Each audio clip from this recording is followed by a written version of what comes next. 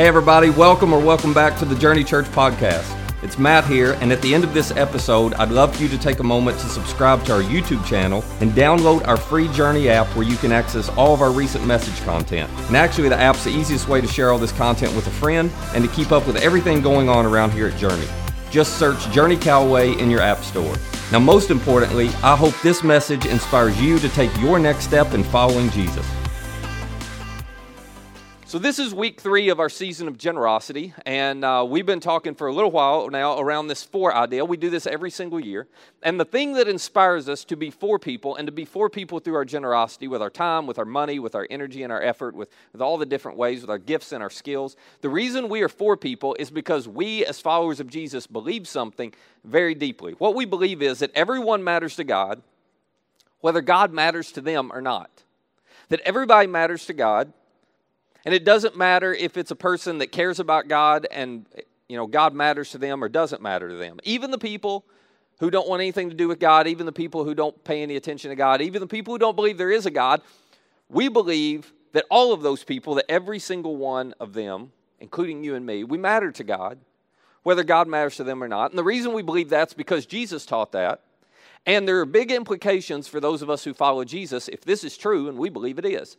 And the implication, one of the biggest ones is, if everyone matters to God, whether God matters to them or not, then everyone's got to matter to us as well. And it doesn't matter if they believe like us or not. It doesn't matter if they care about God or not. It doesn't matter if they live the way we live and, believe the way we believe and have the moral values that we have. None of that matters.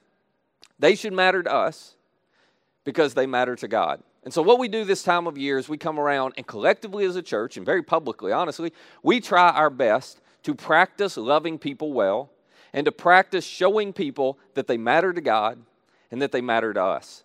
And the reason we feel like we have to practice loving well is because we're not great at loving well. Now, you may think you're great at loving well, but you're not really as good as you think you are, okay? I'm not either. Because we don't have a problem loving people who are easy to love, but all of us struggle with loving people who are difficult to love. All of us struggle with loving people who are unlovable and loving people who are unloving. Now, that's an entirely different deal, and we don't feel like we should have to love them that well, but that's just not the case because they matter to God just as much as all the people who are loving and lovable. And so we feel like, okay, we need to come together and practice doing the hard thing that none of us want to do and none of us feel comfortable doing. We need to practice the hard thing of loving the people who are unloving and unlovable. And we got to figure out how to do that well. Now, when I mention those kinds of people, you have some names and faces that come to mind, don't you? So do I. We all can think of some people that we go, there's a person that, quite honestly, they're just really hard to love. Or they're not very loving to anyone else. And I'm not saying that to be critical, because the reality is I always think about this when I talk about it. I think, you know what? I bet there's somebody out there. There's probably more than one somebody's out there. Who, when somebody says, hey, who are the people who are unloving and unlovable in your life? There are probably some people who think about me. It's hard to believe, but I bet there are. And I bet there's some people who think about you as well, okay? So we're not being critical. We don't want to be that way, and we got to get better ourselves. But all of us have some people we think about, and we think, they're just hard to love. They're hard to love. But we have a responsibility to love. And so every year around this time of year, we come together as a church and say, let's practice getting better at it. Let's practice showing everybody, including those people, that we are for them. And the thing that has inspired how we practice is something the Apostle Paul told a young friend of his named Timothy. And I talked about this 2 weeks ago. I'll just remind you of a little of what he said. Paul said to Timothy, command them, and the them is those of us who follow Jesus, okay? So if you don't follow Jesus, or you're not sure what you believe about God, or you're not really into the faith thing, great Sunday for you to be here, because all of this is optional for you. It will work for you, but it is optional, okay? So that's good news for you. But for those of us who are Christians, Paul said, Timothy, you should command them. In other words, they don't have an option in this, which sounds a little harsh, but Paul doesn't believe you have an option, or I have an option in doing this, and we'll see why he believed that in just a minute. But he said, Timothy, you should command those followers of Jesus to do good, to be rich in good deeds, and to be generous and willing to share. Now, last week we talked about the be generous and willing to share part and what that looks like and how we practice that. Today, I want us to spend just a few minutes talking about doing good and the be rich in good deeds part, which is a little bit difficult to talk to you about. And I'll tell you why. Because all of us think we're good at doing good. All of us think we're pretty rich in good deeds. If somebody came to you and said, do you feel like you do good things for people? You'd say, absolutely. So when I, get up here and read this and say we need to practice being better at the do good and be rich in good deeds part, we all go, I think I'm all right. I don't need to practice that. What's the big deal? Well, the big deal is this. The reason we have to practice this is because it's very different to do good like normal people do good and to do good the way Jesus taught us and then showed us to do good. Those are two very different kinds of do good. One is very natural and anybody can do it. One is supernatural and very few people can. One seems really ordinary and really common, and one is extraordinary. And so if you're sitting there like me and you're thinking, I think I'm pretty good at doing good, I don't need any help with that, then it just means we're not really clear. We don't really understand what Jesus meant when he said, do good. For example, one day he's teaching a large group, several hundred, maybe a few thousand people are there. These are people who all are interested in following Jesus, okay? So he's giving them his pitch of what it will be like and what's expected of them if they follow him. And I want to read you just a little bit of what he said. Can you imagine making this your pitch? Hey, you're interested in following me? Okay, well, here's what you should do. Here's what Jesus told him. He said, you have heard that it was said, love your neighbor and hate your enemy. And he was talking to a group of Jewish people, and they all nodded their head and said, well, absolutely, because this is one of those sayings, and this was one of those phrases that just floated around their country. It was a common saying. Everybody would say, well, you love your neighbor and you hate your enemy. This is what parents taught their kids. This is what you were taught when you went to the temple or to the synagogue. Love your neighbor and hate your enemy. Everybody knew this. And part of the reason everybody knew this is because in their Jewish scriptures, God had actually given them the command, love your neighbor as yourself. And so they were all well aware of this. But here's what the Jewish people did. They did what all of us have a tendency to do. They looked at that command and said, okay, well, we just need to find a few loopholes. We need to define exactly what this means. And they found their loophole around the word neighbor. So they decided, you know what, when God told us to love our neighbor as ourselves, what he meant by neighbor was he meant the little circle of people who are like us. So they defined neighbor as a fellow Jewish person. We should love our fellow Jewish people as ourselves. And then as time went on, probably the religious leaders, but there in the country at some point, there were people who added to this saying. They altered it a little bit. They said, okay, well, God said love your neighbors, so we're going to love our little circle of Jewish neighbors, but we don't have to love the people who are outside of our circle. And then the people who are actually against us, the people who are not for us, the people who are our enemies, well, oh my goodness, God would never expect us to love them, right? No, that doesn't make any sense. So they added to this saying, love your neighbor and hate your enemy. And this is how they justified all of their actions and all their behaviors. Well, it's okay because you're supposed to love your neighbor and hate your enemy. Well, yeah, but the way you treated that person who was outside of your circle, I know, but it's fine because you love your neighbor and you hate your enemy. That's just how you survive. That's how you live. That's just a responsible way to relate to people. You love your neighbor and you hate your enemy. This was so common to them. And so Jesus looks at them all. Imagine this. This is his pitch. You want to follow me? Okay, well, here's what I mean by that. You've heard that it was said, love your neighbor and hate your enemy. They're all going, absolutely. Yeah. Jesus goes, okay, no. That's not what I mean when I say you're going to do good if you follow me. It's different. So he looks at him and he says, but I tell you, which is so remarkable to me, because here were a group of people who had been told by people in positions of authority, it's okay, love your neighbor and hate your enemy. And Jesus shows up and goes, no, you don't realize it yet, but I've got way more authority than those people. I have more authority than your parents. I have more authority than the religious leaders in your country.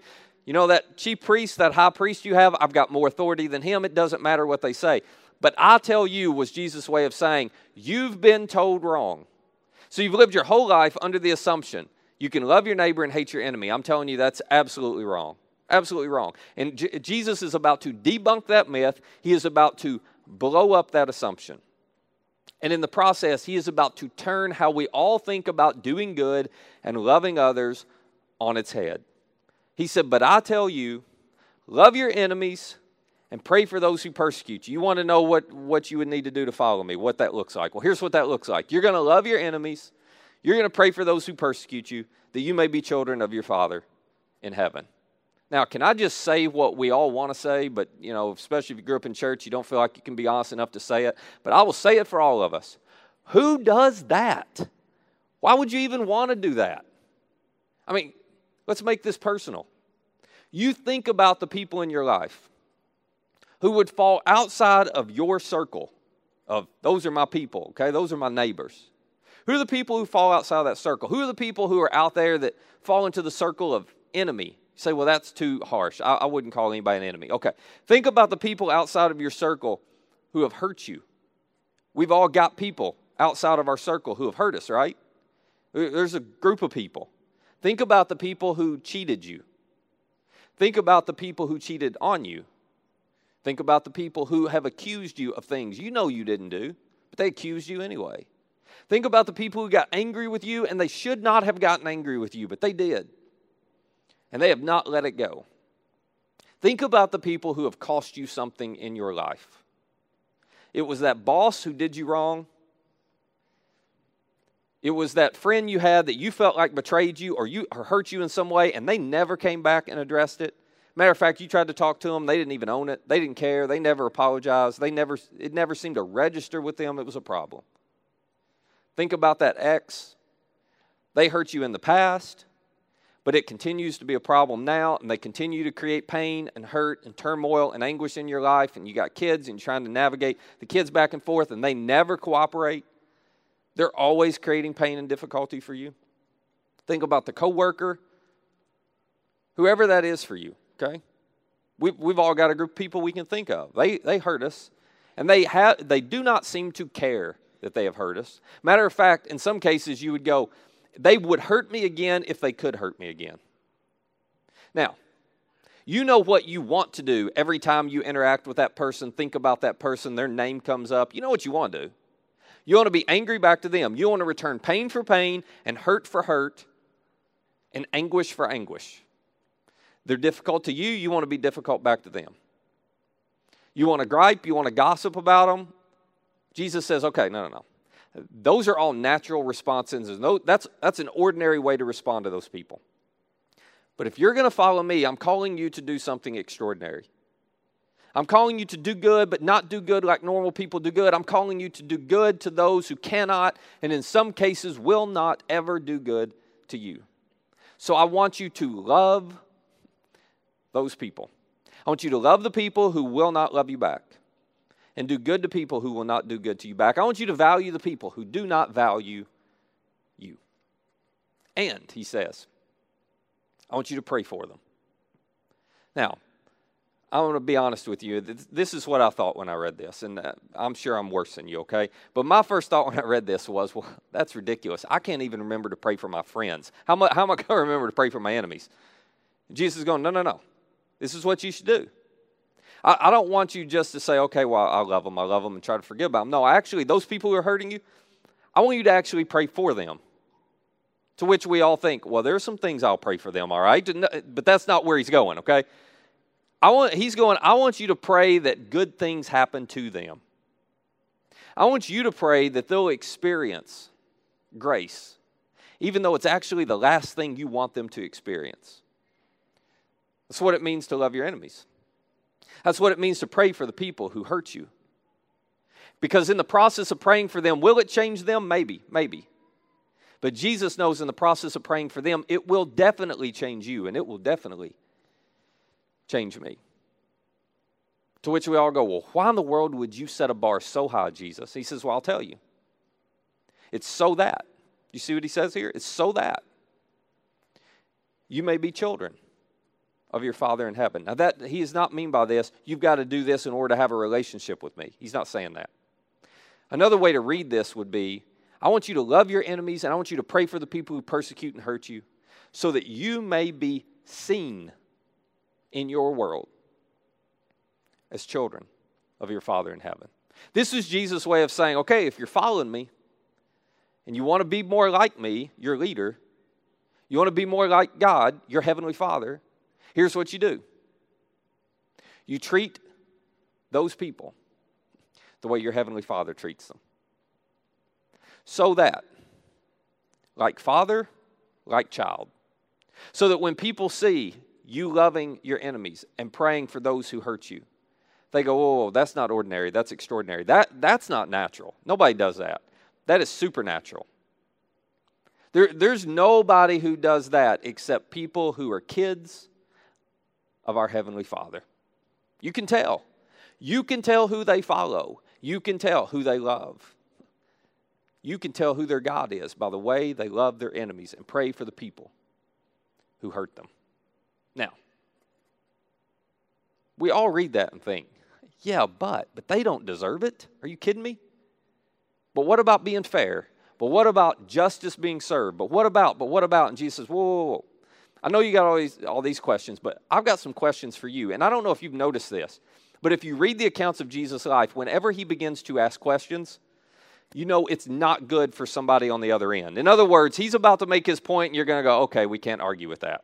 He was so brilliant in the way he asked questions and helped people figure things out. So he's about to ask us some questions because we've all got resistance to this. Here's what he says. He says, he causes his sun to rise on the evil and the good. He sends rain on the righteous and the unrighteous. You think it's not fair. You think it's not just. You don't think they deserve. Well, wait a minute. Your heavenly Father does good things for people who don't do good for him or to him. Your heavenly Father loves and shows grace to people who don't follow him. Do you think your standard is any higher than God's? I don't think so. He says, okay, well, let me ask you this. If you love those who love you, what reward will you get? I don't know.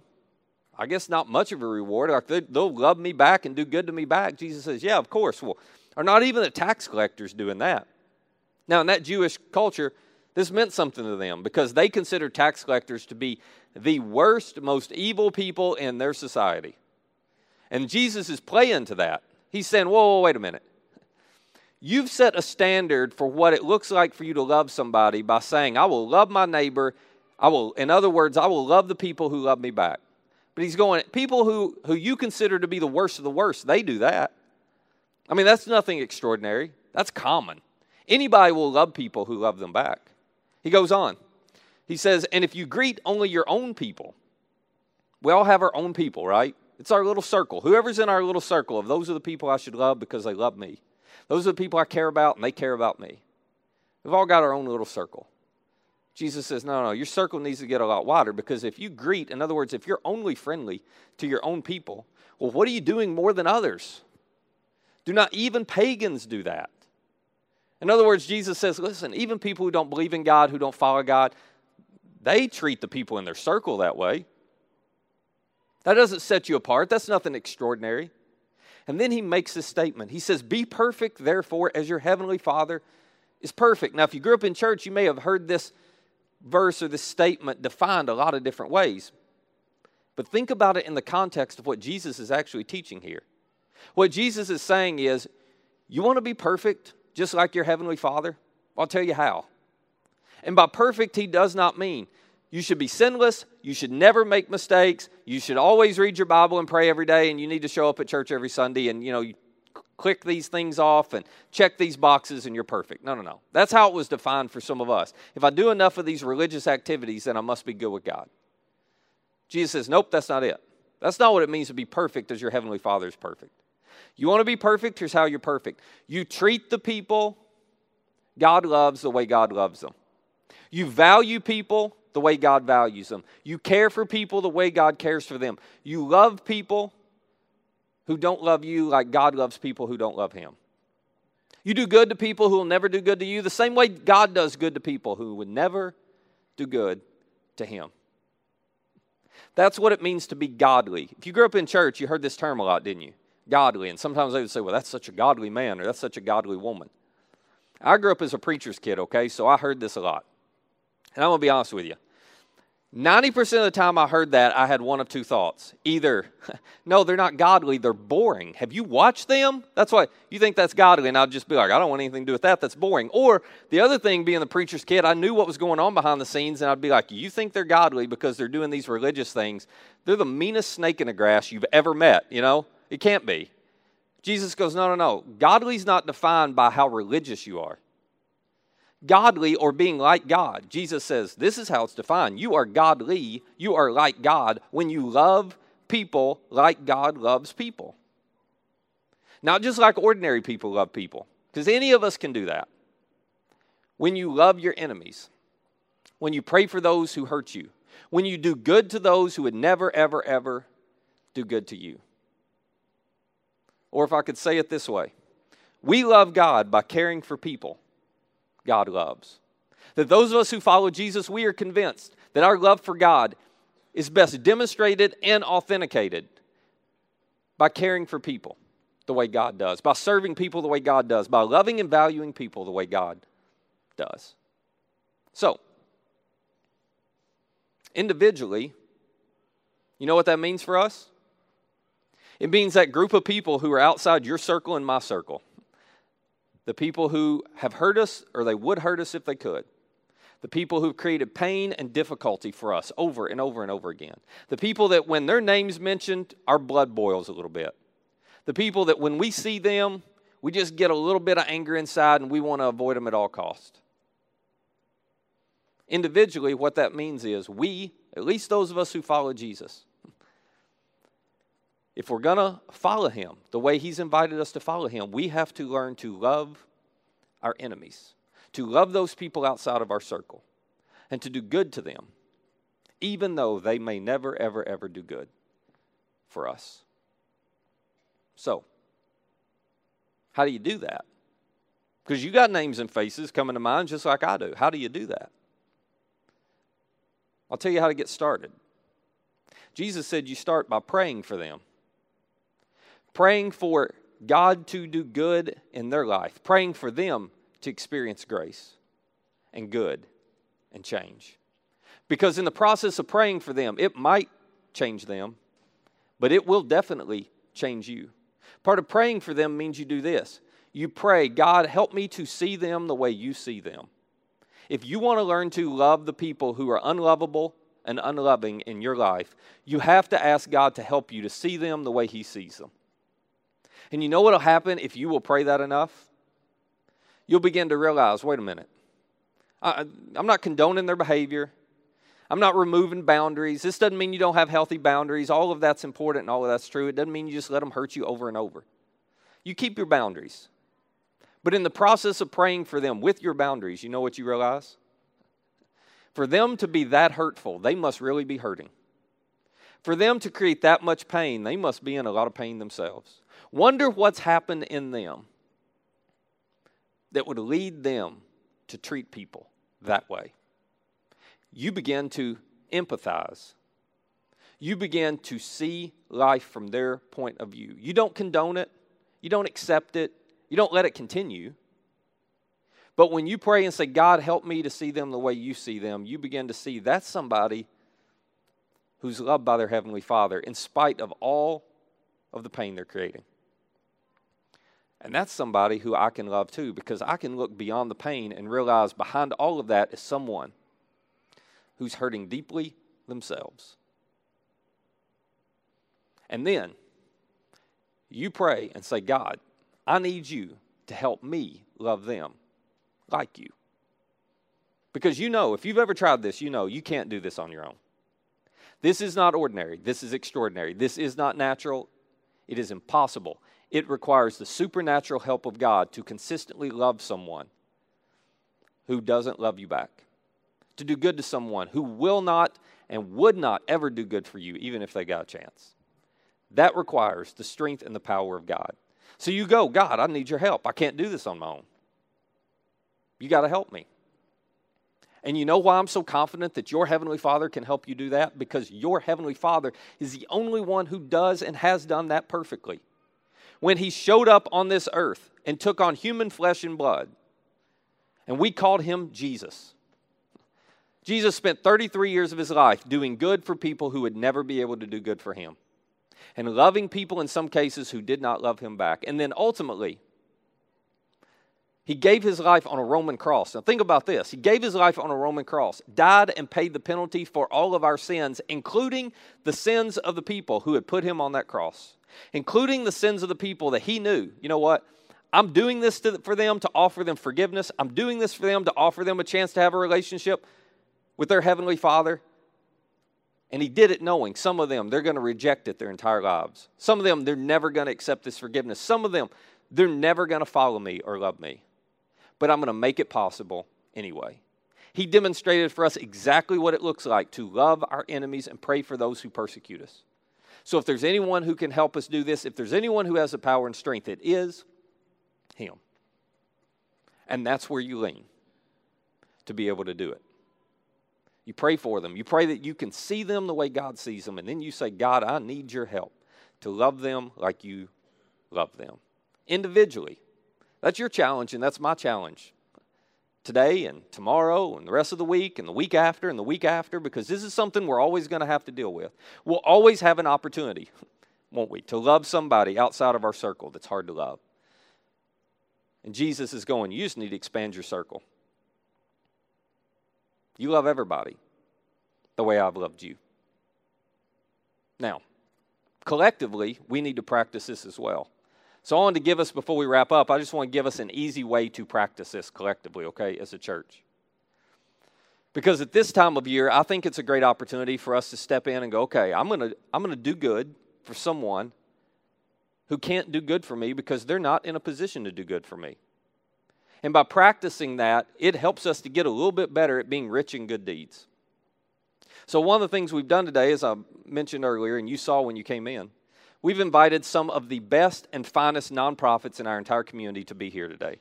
These are people who serve our community, serve the under-resourced, the underprivileged, those who are struggling in our community in some extraordinary, extraordinary ways. And I want to make you aware of them. And then part of our challenge today is I want to ask you to give an hour of your time between now and the end of the year to serve alongside one of these nonprofits, because it will give you a chance to serve and do good for someone who you know doesn't have the ability to do good back for you. And it'll actually do more for you than he'll probably do for them. But I want to challenge you to give an hour of your time between now and the end of the year to do that. You and your family get together and serve, you and a group of friends, you and your small group, you and your, some of the people you serve with here at church. You just pull some people together if you want and show up. So after the service, I'm going to dismiss you early here in just a minute. And what I want to invite you to do is go up and to interact with these nonprofits. And you can figure out which one you're passionate about and which one you would love to help. They all have serving opportunities ready to go for you, okay? If you ask, they will be able to show you how you can make a difference for them. All you have to do is ask. But before we do that, let me tell you who's up there, all right? Some of the organizations there. CASA is there. A lot of you are familiar with CASA. Many of you in our church volunteer at CASA. CASA is an extraordinary organization that steps in, their volunteers and their staff, and they advocate for children at risk. Children who've been pulled out of homes because it's not a safe, healthy situation for the child. And they advocate for them in and through the legal system. But one of the things I love about CASA is they advocate and work so hard to work with the family as a whole and create a healthy family situation again where that kid and their parents or guardians can be reunited. Some of you, you're so passionate about helping children at risk, you need to go talk to CASA right afterwards. They do extraordinary work, and they've got a way you can help. Dark Horse Lodge is here. You may not be familiar with Dark Horse Lodge. I love what they do. Dark Horse has created a place for our military veterans to come and experience rest, relaxation, and recharge. It is an extraordinary thing they do for our veterans. Some of you are so passionate about serving veterans. You may not know about Dark Horse. You need to go talk to them. They've got ways you can help out. Gentry House is here. You may be familiar with Gentry House. They do incredible work in our community to help families and individuals who are in a transitional season where they don't have a permanent home of their own. So these people, they got sick and they weren't able to work, and then they couldn't afford the rent or the payment on their house. They had some other extenuating circumstance happen. They lost a job, whatever, and they're in this in-between stage. So Gentry steps in and goes, okay, we want to provide some transitional housing so you're not homeless as a family, and then we're also going to provide you with some life skills and help you get back on your feet so you can be independent again. Some of you love that. You need to talk to them. Hope in Murray is here. So Hope in Murray is a local extension of our partnership with 8 Days of Hope. If you're not familiar with 8 Days of Hope, it's a national organization. There are a lot of people in our church who travel with them. Whenever a natural disaster happens, volunteers show up with 8 Days of Hope, and they help rebuild and clean up and do things for folks who couldn't otherwise get them done. Well, Hope in Murray is a local expression of that. So there are a lot of people involved, many of them in our church, who show up and say, okay, we have carpentry skills, or we can just help out with cleanup or in whatever way. So they'll show up, and when people need help with getting things built or getting things cleaned up, they help these people who can't help themselves. So a couple years ago when the tornadoes came through Murray, if you remember that, these folks showed up and they started cutting down trees and cleaning up yards for people and taking care of them. They build wheelchair ramps. They do all kinds of stuff for individuals and organizations to help them out. If you love that kind of work, you should definitely talk to them. Homeless Coalition is here. Homeless Coalition is newer in our community. They're doing some extraordinary work at raising awareness around the people who are caught without homes and in this transitional season and they need a place to stay. They've been able to raise a lot of money for this cause. They've done phenomenal work with that. And they're also helping to step in, provide solutions, and to provide some life skills. So that's another organization you might want to talk to because they've got a lot of opportunities for you. Moses Basket is a new organization in our community. I'm really excited they're here. I think you're going to love having them in Callaway County. So what Moses Basket does is they serve foster children and foster families. So a lot of you foster, if you don't, what will typically happen with a foster family is they'll get a phone call and they'll say, hey, we've got this child or these 2 kids or these 3 kids or however many it is. Can you take them? If they say yes, then they're there, that night. Everything changes for those kids and for the foster family. So Moses Basket steps in and says, okay, when that quick change happens, you need some things. You need some resources. You need some supplies. And so they provide the basic necessities that'll make that transition easier on the child or the children and also easier on the family. We're so glad they're here in Callaway County. Some of you are passionate about fostering. You should talk to them. Needline is here. You know, we have partnered with Needline for a lot of years. Absolutely love what they do. They serve 1,200, 1,300 families every single month, providing food and hygiene products and other basic necessities. And they have a lot of opportunities. They make such an impact in our community. So for some of you, you're passionate about that. That's a great place. And then finally, Sleep in Heavenly Peace is here. We spotlighted Sleep in Heavenly Peace last year. So what they do is they identify children in our community who don't have a bed to sleep in. You may not be aware, but there are a lot of kids in our community who have no place to sleep in their home. And so Sleep in Heavenly Peace organizes, brings in volunteers, builds sets of bunk beds, and then they go and they deliver these bunk beds along with a full bedding package, everything they need. They go set it up in the kids' room and give the kids a bed so that no child sleeps on the floor in our community. Some of you would love to be a part of that, and you should definitely talk to them. So those are some of the organizations up there. They are doing extraordinary work. So here's what I want you to do. I want you to go talk to them. Number one, tell them thank you for everything they're doing. This community is so much better because of them. They are some of the unsung heroes of our community. So take a minute to thank them, and then ask them, find the one you're passionate about and say, how can I help? That's all you have to do. How can I help? And find a place to serve for an hour, okay? So I'm going to dismiss you early. You're going to have 10 minutes. You're going to have 10 minutes, okay? You're welcome. I'm giving you 10 minutes off, all right? So here's why I'm dismissing you early, though, because when you leave, I don't want you just to walk out the door. If you walk out the door, you got to pay a $100 fine. I'm just kidding. I want you to have time to go interact with them. If you have kids, don't go straight down here to grab your kid because we have the hallways locked. You can't get them for 10 minutes anyway, all right? So you got nothing better to do for the next 10 minutes than start interacting with some of these nonprofits and tell them thank you, because we don't want to be ordinary in the way that we love. We want to be extraordinary. We want to do good and to be rich in good deeds as only followers of Jesus can. So, let's continue, starting right now, to show people that our God is for them by how well we serve them, even if they can't serve or do good for us in return. Hey, once again, thanks for listening. If you'd take a moment to rate and review this podcast, it would really be helpful. And if you live near our church, we would love for you to engage with us at one of our weekend gatherings. For directions, service times, and information about our phenomenal children and student environments, just visit us at journeycallaway.com. That's journeycallaway.com. Look forward to seeing you soon.